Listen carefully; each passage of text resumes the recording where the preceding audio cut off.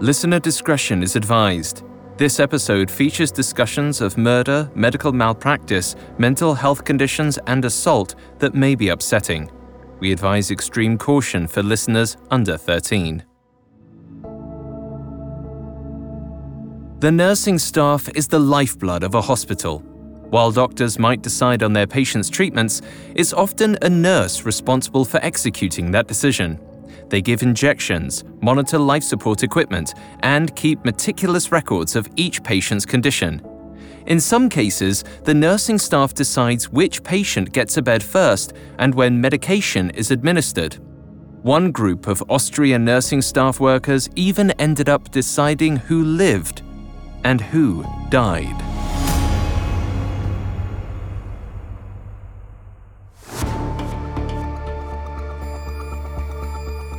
This is Medical Murders, a Spotify original from Parcast. Every year, thousands of medical students take the Hippocratic Oath. It boils down to do no harm, but a closer look reveals a phrase much more interesting: I must not play at God. However, some doctors break that oath. They choose to play God with their patients, deciding who lives and who dies. Each week on Medical Murders, we'll investigate these doctors, nurses, and medical professionals. We'll explore the specifics of how medical killers operate, not just on their patients, but within their own minds, examining the psychology and neurology behind heartless medical killers. I'm Alistair Murden, and I'm joined by Dr. David Kipper, MD. Hello, everyone. I'm Dr. Kipper, and looking forward to assisting Alistair with some medical insight about our next murderous story of the Lainz Angels. You can find episodes of Medical Murders and all other Parcast shows for free on Spotify or wherever you listen to podcasts. To stream Medical Murders for free on Spotify, just open the app and type Medical Murders in the search bar. This episode, we're discussing the Lainz Angels of Death, a group of 4 nurses' aides in 1980s Austria. Over the course of 6 years, the aides quietly murdered at least 20 patients in their care, but are suspected of killing dozens more.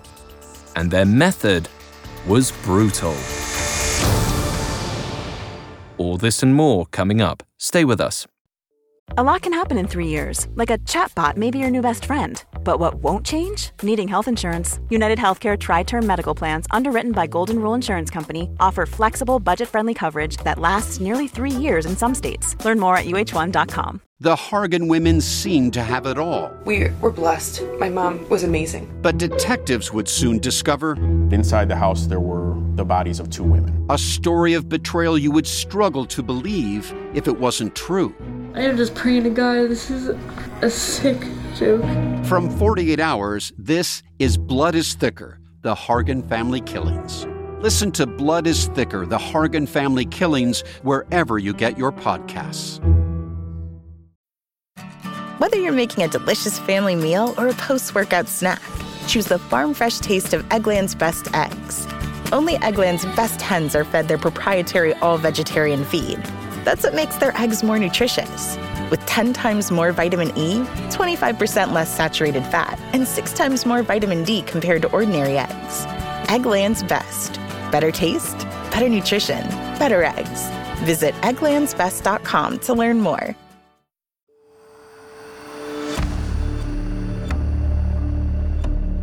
Waltraud Wagner always thought of herself as a caregiver. The young Austrian spent her early years taking care of her younger siblings on their rural farm while their mother worked, watching them, feeding them, and cleaning up after them. Then, when she was 12, she was also tasked with taking care of her ailing grandmother, who couldn't walk due to open sores on her legs. Those experiences stuck with her. As she grew up, Wagner knew she wanted to continue on the path of healing and become a nurse. But when she became an adult, she hit a wall. She enrolled in a nursing program but failed out before she was able to get her degree. By 1982, she had moved to Vienna, hoping to find more opportunities. Unfortunately, without the proper education, 22-year-old Wagner wasn't able to find a job as a nurse. However, she managed to get a job as a nurse's aide.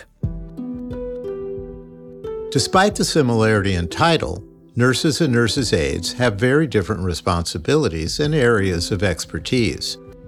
To become a nurse, someone must first complete a 2 to 4 year science-based nursing program from an accredited school. It's a more difficult curriculum. There's obviously a deeper dive into the physiology and anatomy, and because of that, the responsibilities are greater. Not only does this education prepare them for the medical aspects of nursing, it also emphasizes teamwork, communication, leadership, and empathy. Once they have their degree and license, they enter a residency program that typically lasts 6 to 12 months. On the job, nurses have responsibilities that include monitoring patient health, administering medications and treatments, performing diagnostic tests, and operating medical equipment. Nurses' aides are required to have a high school diploma and must complete a 4 to 12-week accredited nursing assistant program. Their job is to assist by alleviating a nurse's workload, and they do this by helping patients with daily activities like eating, using the bathroom, and ambulating. The nurse's aide job offered Waltraud Wagner what she wanted most: to take care of patients in a real hospital. Even better for Wagner, her job was at one of the biggest and most respected hospitals in the city, Lainz General Hospital. Lainz General had a sprawling, state-of-the-art campus in southwest Vienna. The hospital grounds were covered in manicured gardens and greenery. Its 8 separate wings were charmingly called pavilions. Wagner was assigned to Pavilion 5, the section dedicated to the most difficult cases. Patients sent to Pavilion 5 were often elderly, terminally ill, or suffered from mental health conditions requiring special attention from the nursing staff. Many hospital workers considered Pavilion 5 the worst assignment at Lainz General. And within Pavilion 5, Ward D was the worst of the worst. It was known as the Death Ward. It was where the most hopeless cases went. People who had suffered strokes, were in comas, or were bedridden and nearing the end. To make matters worse, Pavilion 5 was also the only internal medicine department that was not allowed to turn anyone away, even if it was full. Though there were only 29 beds in Ward D, it often had to accommodate over 40 patients. On top of the difficult patients and overcrowding, the ward was also perpetually understaffed. The nurses' aides in particular were given the hardest and most demanding work, from cleaning the patients nightly to wiping blood and other filth off the beds after a patient died, which was unfortunately often. Amid this chaos, Waltraud Wagner was assigned the graveyard shift.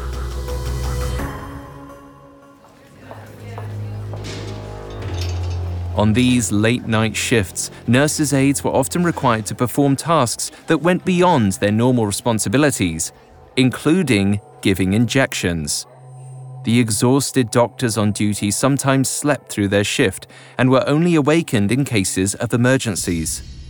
Wagner was quickly overwhelmed by her job, but she tried to make the best of her assignment and earned a reputation for being a hard worker. She was also well-liked among the other nurses and aides, who described her as upbeat and charming. But the work and conditions in Ward D affected her significantly. Each morning, she would leave the hospital mentally and physically exhausted. She was so affected by what she'd experienced that she'd often vomit as soon as she got home.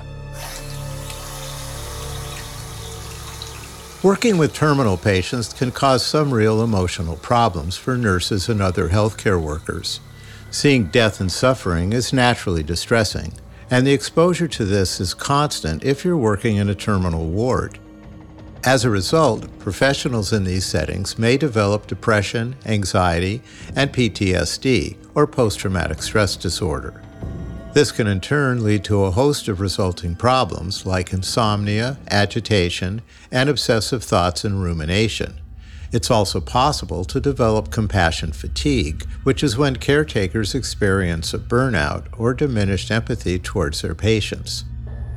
Doctors and nurses in terminal wards who are experiencing any negative emotional backlash should seek therapy, talk about their issues with trusted friends or loved ones, and try to reframe what they're going through at work. It's very hard for healthcare workers to know how they'll react to traumatic work environments until they've already suffered the consequences. So it's important for them to regularly keep tabs on their emotions and feelings. Wagner's own relationship to death and suffering was also permanently shifted by her work in Ward D. Her responsibility to her patients likely began to feel like an exercise in futility with one inevitable outcome: death. No matter how much care she gave her patients, they died. After all, that's why they were in that particular ward. Perhaps Wagner began to see that death was a relief, both for the suffering patient and for herself. She understood her job was to simply wait for the sick to die. So Wagner decided to expedite the process. In 1983, during her second year in the ward, Wagner was helping care for a 77-year-old woman who was in terrible pain. The medication that the doctors had given her to help her sleep wasn't working, and her suffering lingered. Allegedly, the woman told Wagner she wanted to die. Although Wagner was desensitized to death, killing a patient, even at their request, was crossing a major line, both legally and ethically. At the time, euthanasia was illegal in Austria, but it didn't stop Wagner from overdosing this patient with Rohypnol. Euthanasia is a hotly debated topic, and the first countries to legalize it were the Netherlands in 2001 and Belgium in 2002. There are a lot of people that, for whatever reason, don't want to continue living given their medical situation or the psychological impact that situation has on them or their family. So it's a pretty wide landscape of why people choose this option. For this ending of life to be approved, a patient must be diagnosed with 6 months or less to live by a specialist. They also have to go through a long formal interview with a licensed physician who's willing to participate in this process. In addition, a second interview must be conducted a month later in order to confirm the decision. Understandably, some doctors don't support this kind of medical intervention, and this often stems from personal morality or religious beliefs. Others don't support it because it directly violates the Hippocratic Oath, which explicitly prohibits euthanasia and the administration or assisted use of lethal medicine. However, in relation to our story, Valtra definitely wasn't taking any of these things into account when she used a fatal amount of drugs to kill this woman. As Waltraud Wagner watched the woman slowly wither away from an overdose of Rohypnol, it would appear that she didn't feel sad or upset by what she'd done. Instead, she seemed to experience the opposite feeling, a sudden rush of adrenaline. Killing her patient didn't make her feel guilty, it made her feel powerful. For a brief moment, Waltraud Wagner had command over the chaos of Ward D. Maybe she loved the sensation of playing God, the ability to decide who lived and who died. Wagner justified her decision to kill because the patient had requested it. But wielding the power of death gave her a sense of control. And now she wanted more. After the patient died, Wagner reported it to the doctors. None of them batted an eye. A death on Ward D was business as usual. There was no need to examine the woman or check her blood for fatal levels of medication. Wagner had gotten away with murder, and she was already thinking about how to experience that rush of power once more. She wanted to kill again, and as soon as possible. Coming up, Waltraud Wagner tries a new method of murder and finds accomplices to help her. Hey, it's Kaylee Cuoco for Priceline. Ready to go to your happy place for a happy price? Well, why didn't you say so? Just download the Priceline app right now and save up to 60% on hotels. So whether it's Cousin Kevin's Kazoo Concert in Kansas City, go Kevin, or Becky's Bachelorette Bash in Bermuda, you never have to miss a trip ever again. So download the Priceline app today. Your savings are waiting. Go to your happy place for a happy price. Go to your happy price, Priceline. This episode is brought to you by Etsy. Sound the gifting panic alarm. You need to get an amazing gift. Wait, no, the perfect gift. Relax. Now you can use gift mode on Etsy. Gift mode on Etsy takes the stress out of gifting, so you can find the perfect item for anyone and any occasion. It's easy. Just tap or click gift mode on your Etsy app or Etsy.com. Then answer a few short questions about who you're shopping for and what they like. And gift mode instantly gives you curated gift ideas based on hundreds of personas. Now it's simple to find gifts made by independent sellers for all the people in your life. So whether you need a housewarming gift for the new homeowner or a birthday present for the pickleballer, gift mode has you covered. Need to find the perfect gift? Don't panic. Try gift mode on Etsy now. Now, back to the story. In 1983, 23-year-old nurse's aide Voltraud Wagner gave a fatal overdose of medication to a terminally ill patient at Lainz General Hospital in Vienna. After this first murder, Wagner discovered just how much she enjoyed being the arbiter of death in her ward. Wagner seemed to love the power that she felt as she watched her patient die, and she wanted to experience that sensation again. But she didn't want to do it alone.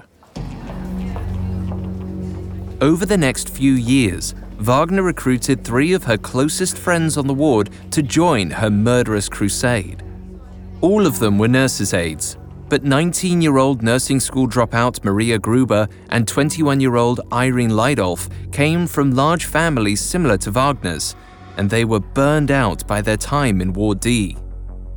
Wagner's third accomplice, 43-year-old Stefania Meyer, was a Yugoslavian immigrant who was eager to make friends with the younger aides.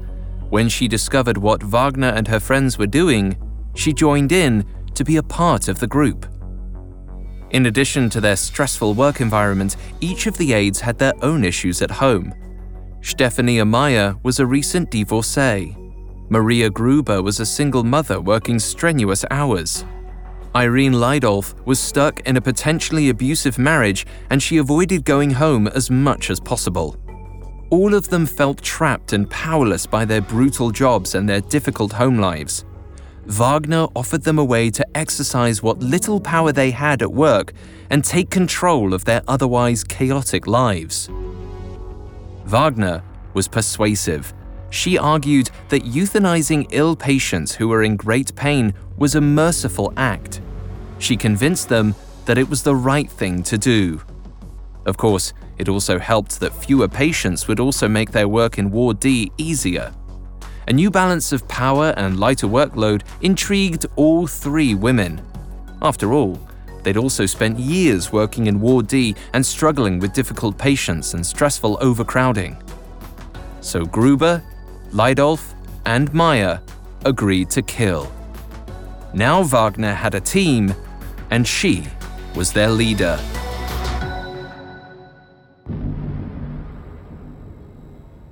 Wagner gave her new accomplices a tutorial in euthanasia, showing them how to inject patients with Rohypnol, morphine, insulin, and tranquilizers. They used drugs that wouldn't cause any extremely unusual symptoms. As we've learned from previous episodes, an insulin overdose can result in death caused by severely low blood sugar. We also know that morphine is a very strong opiate and can cause death by shutting down heart and respiratory function. This leaves us with Rohypnol, a medication we haven't yet discussed. Rohypnol is a benzodiazepine, or benzo, which is a type of tranquilizer. Tranquilizers are central nervous system depressants, and like opiates, they activate the parasympathetic nervous system, which slows everything down in the body.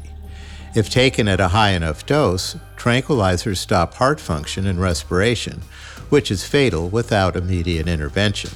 Keep in mind, these were all terminal cases on this ward, and depending on a patient's specific ailment, any one of these medications could have induced a natural-looking death. It's not surprising that these murders didn't attract suspicion. The method that Wagner used was quick, simple, and effective. She and her accomplices were able to kill as many patients as they wanted using drug injections, and the doctors and hospital administrators were none the wiser. After all, the drugs were normal medications, albeit in fatal doses, and nobody blinked at patients dying in the notorious death ward. After their first murders, Wagner's accomplices also understood just how empowering it felt to end their patients' lives. Perhaps the act of killing let them reclaim some small amount of authority inside Ward D. Their actions could lead one to believe that the 3 other aides also came to love the feeling of power in deciding a patient's fate. So they began to take interest in more and more patients' care. But the treatment they often administered was death. The nurses' aides told themselves that they were motivated by mercy, but that reasoning became weaker and weaker over time. Soon, they were no longer pretending to have their patients' best interests at heart. Instead, it appears they began killing any patients who caused problems or made their lives difficult in any minor way. If a patient buzzed the nurse's station too many times during the night, Wagner would turn to her accomplices and, according to court testimony, tell them that it was time for the patient to get a ticket to God. According to some reports, she would put the patient's name on a to-do list to be taken care of the very next night. Among themselves, they allegedly referred to this as termination.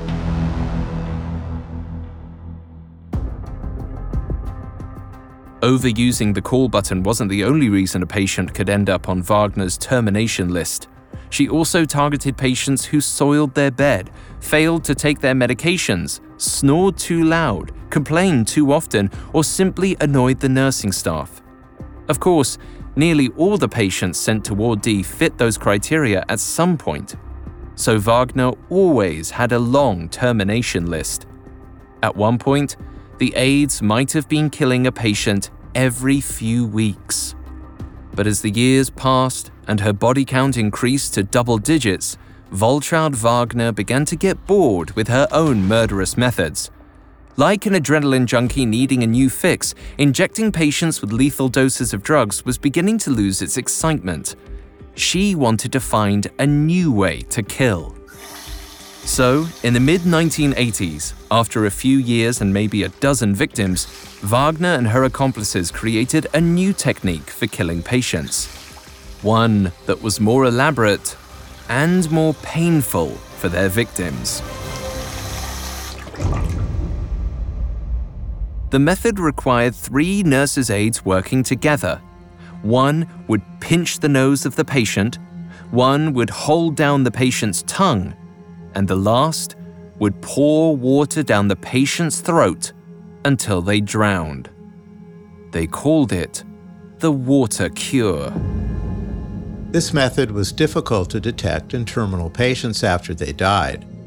Water cure torture has been around for centuries and can cause death by drowning or water poisoning, also known as overhydration.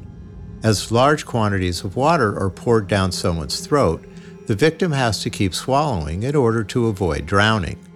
In other words, they need to keep gulping down water to avoid inhaling it.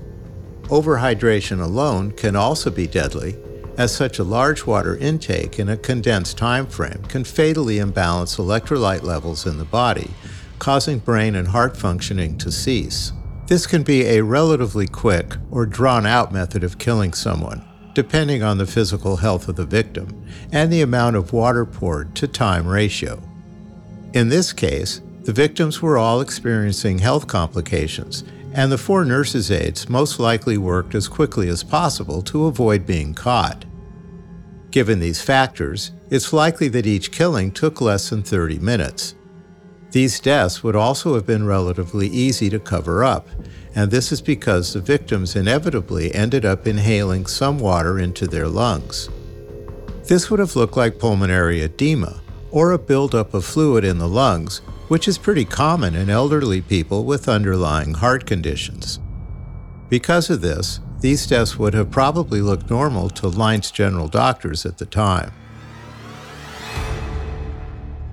Over time, Waltraud Wagner and her accomplices perfected their water cure method and likely killed dozens of patients in Ward D over the next few years. When they held down a patient and watched them die, the aides experienced a far greater rush than injecting patients with an overdose. The water cure became the aides' primary method for killing. To the other doctors and nurses, the higher mortality rate of Ward D was noticeable, but not surprising. Though the death rate also fluctuated wildly between shifts, the supervisors of the hospital didn't examine the deaths for any patterns. Nobody noticed that there were many more deaths when certain staff members were on duty, specifically Wagner and fellow killers.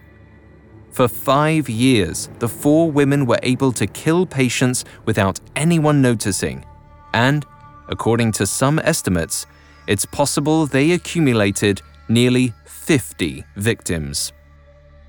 But by 1988, as their murder spree was entering its 6th year, the high death rate finally attracted some attention.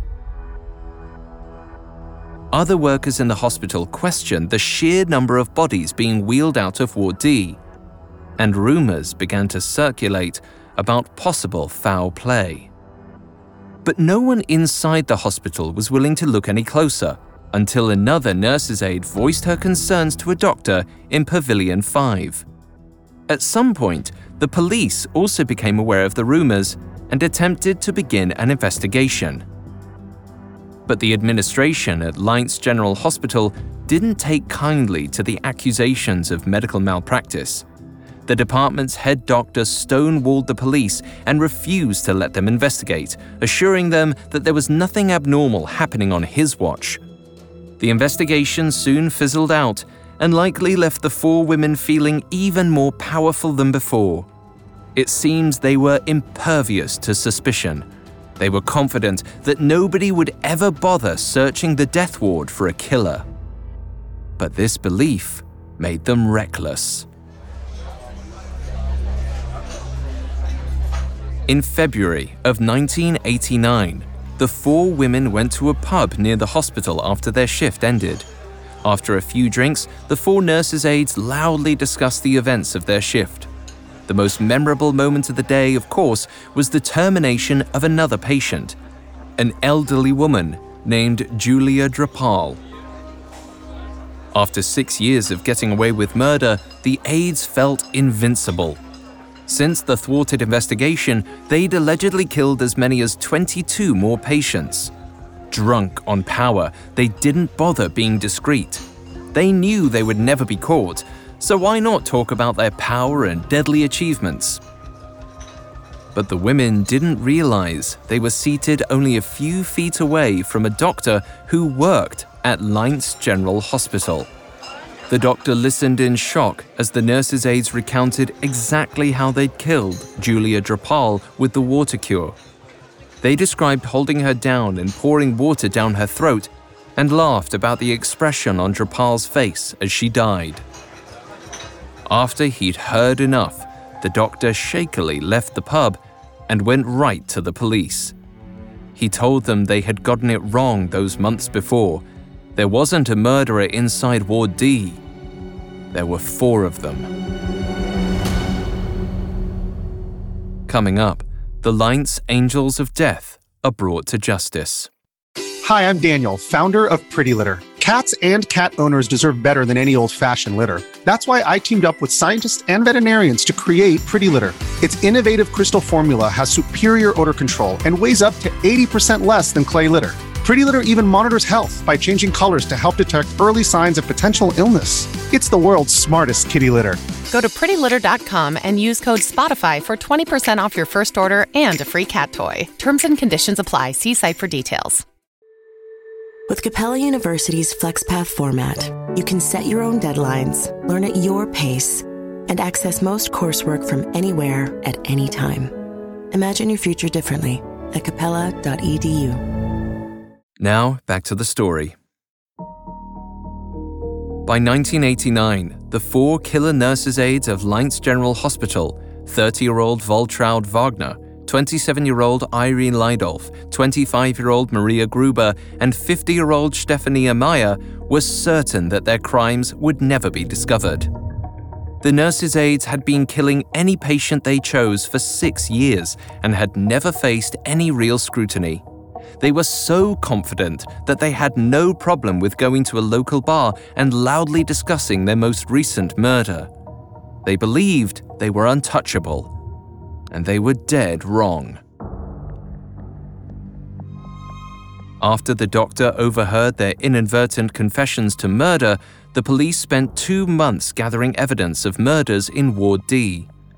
Then, on April 7, 1989, the police arrested all 4 women. At the police station, the 4 accused murderers were split up and interrogated separately. The investigators had the statement by the doctor, but much of their evidence was circumstantial.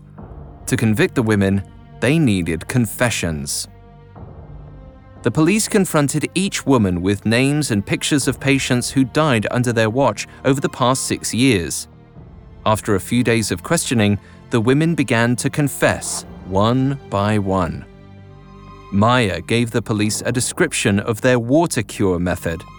Gruber and Leidolf confessed to killing patients with injections of Rohypnol and morphine. And all 3 of them pointed to Waltraud Wagner as their ringleader. When faced with the confessions of the others, Wagner didn't try to claim innocence. She calmly admitted what she'd done.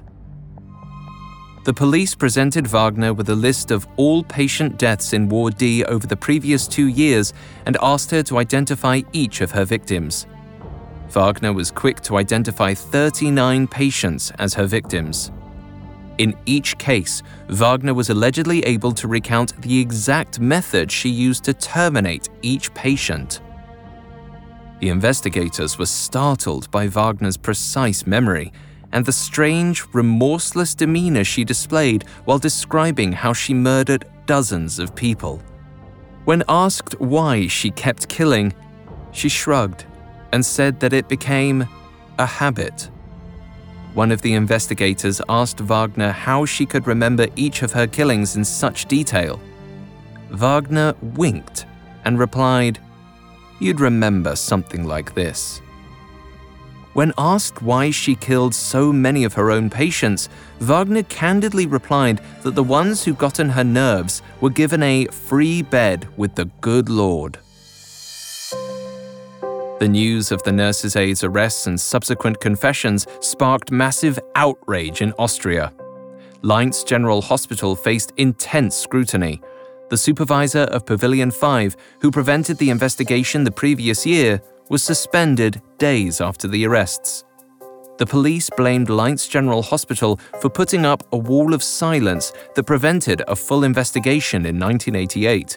If that investigation had been allowed to continue, local media reported, it could have saved the lives of 22 patients who died at the nurses' aides' hands in the last year. When investigators looked into Ward D, they found numerous red flags that the hospital had ignored. The death rate spiked to 5 or 6 times the normal rate when Waltraud Wagner was working shifts.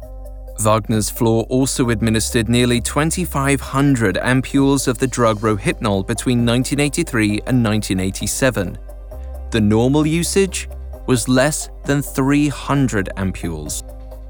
The true number of murders committed by the 4 women remains a mystery. After the arrests, they initially confessed to a combined 49 killings, but it's suspected by some that the real death toll could be as high as 300.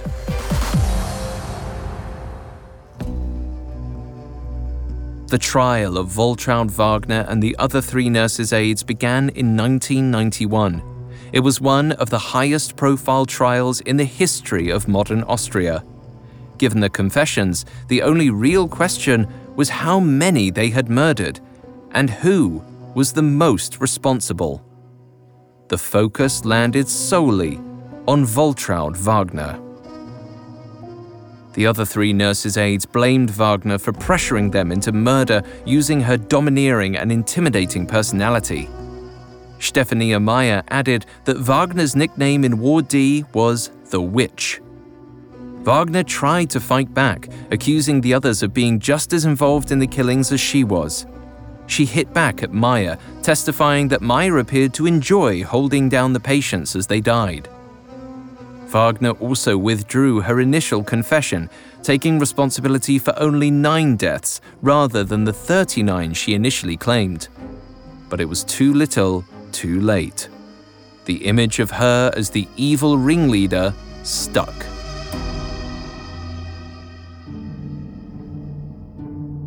At trial, each of the nurses' aides defended themselves with the same argument. They were motivated by mercy. They claimed that each of their victims were suffering, and they simply provided the ultimate form of care by killing them.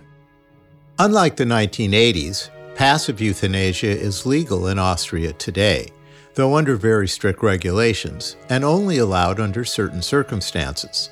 Passive euthanasia refers to stopping any treatment necessary to keep a patient alive. These 4 nurses' aides certainly weren't withholding any treatment to stop their patients' suffering. Conversely, they were actively ending lives with medications and other twisted, novel methods, like their so-called water cure.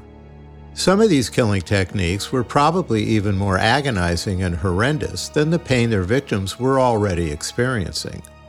In contrast to passive euthanasia, active euthanasia relates to the administration and use of a lethal agent or medication. However, these women were not engaged in this either, as euthanasia itself, passive or active, is only legal and legitimate in very particular situations. These 4 were really nothing more than cold-blooded killers. If they were truly motivated to ease the anguish of their patients, they should have brought their concerns to the supervising nurses. Nurses' aides aren't qualified to make decisions regarding a patient's treatment or well-being anyway. The right thing to do here would have been to turn to a more qualified healthcare professional for help. Their collective claim of being motivated by mercy really doesn't make any sense. These murders were not, in any way, ethical or defensible acts. The nurses' aides' claims of mercy killing didn't convince the court. Waltraud Wagner was convicted of 15 murders and sentenced to life in prison. Irene Leidolf was convicted of 5 murders and also received life in prison. Stefania Meyer had successfully convinced the court that she was intimidated by Wagner and was convicted of lesser charges, accessory to attempted murder and manslaughter. She was sentenced to 20 years in prison. Maria Gruber, judged less harshly due to her young age when the crimes began, was ultimately sentenced to 15 years in prison. In the Austrian justice system, a sentence of life in prison doesn't really mean what it claims. After 15 years, if the courts determine the prisoner poses no danger to others, they can be released on parole. Maria Gruber and Stefania Meyer were released in 2003 after 12 years in prison. Waltraud Wagner and Irene Leidolf were both released in 2008 after just under 18. The release of the 4 nurses' aides caused widespread anger in Austria. Many questioned the wisdom of a prison system that only held convicted mass murderers for 15 years. The nurses' aides, ironically, benefited from a merciful Austrian justice system. On a very basic level, this is another case that illustrates the problems associated with hospital overcrowding. If Lainz General had more staff and resource to accommodate the overabundance of patients in Ward D, nurses probably wouldn't be burnt out to the point that they were having nurses' aides give injections and other duties beyond their level of training. More resource and more manageable workload also increases hospital staff morale and decreases personal stress. Who knows? Maybe these nurses' aides would have thought twice before joining Wagner's game if working conditions weren't as taxing. Although their behavior was completely inexcusable, this story illustrates how medical workers, like the Lainz Angels, lost all sense of right and wrong in an extreme environment like Ward D, and how a flawed healthcare system enabled their sinister activity. After their release from prison, Waltraud Wagner, Irene Leidolf, Maria Gruber, and Stefania Meyer were all given new identities by the Austrian government, allowing them to live quiet, anonymous lives. Today, somewhere in Austria, each of the 4 former nurses' aides likely have neighbors, friends, and co-workers who have no idea that the friendly woman they know was once an angel of death.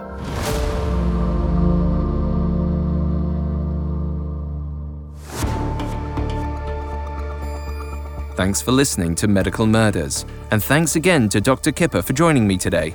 Alistair, thanks so much. You can find all episodes of Medical Murders and all other podcast shows for free on Spotify.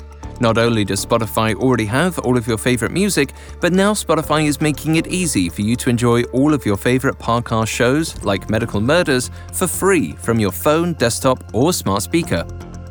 To stream Medical Murders on Spotify, just open the app and type Medical Murders in the search bar. We'll see you next time.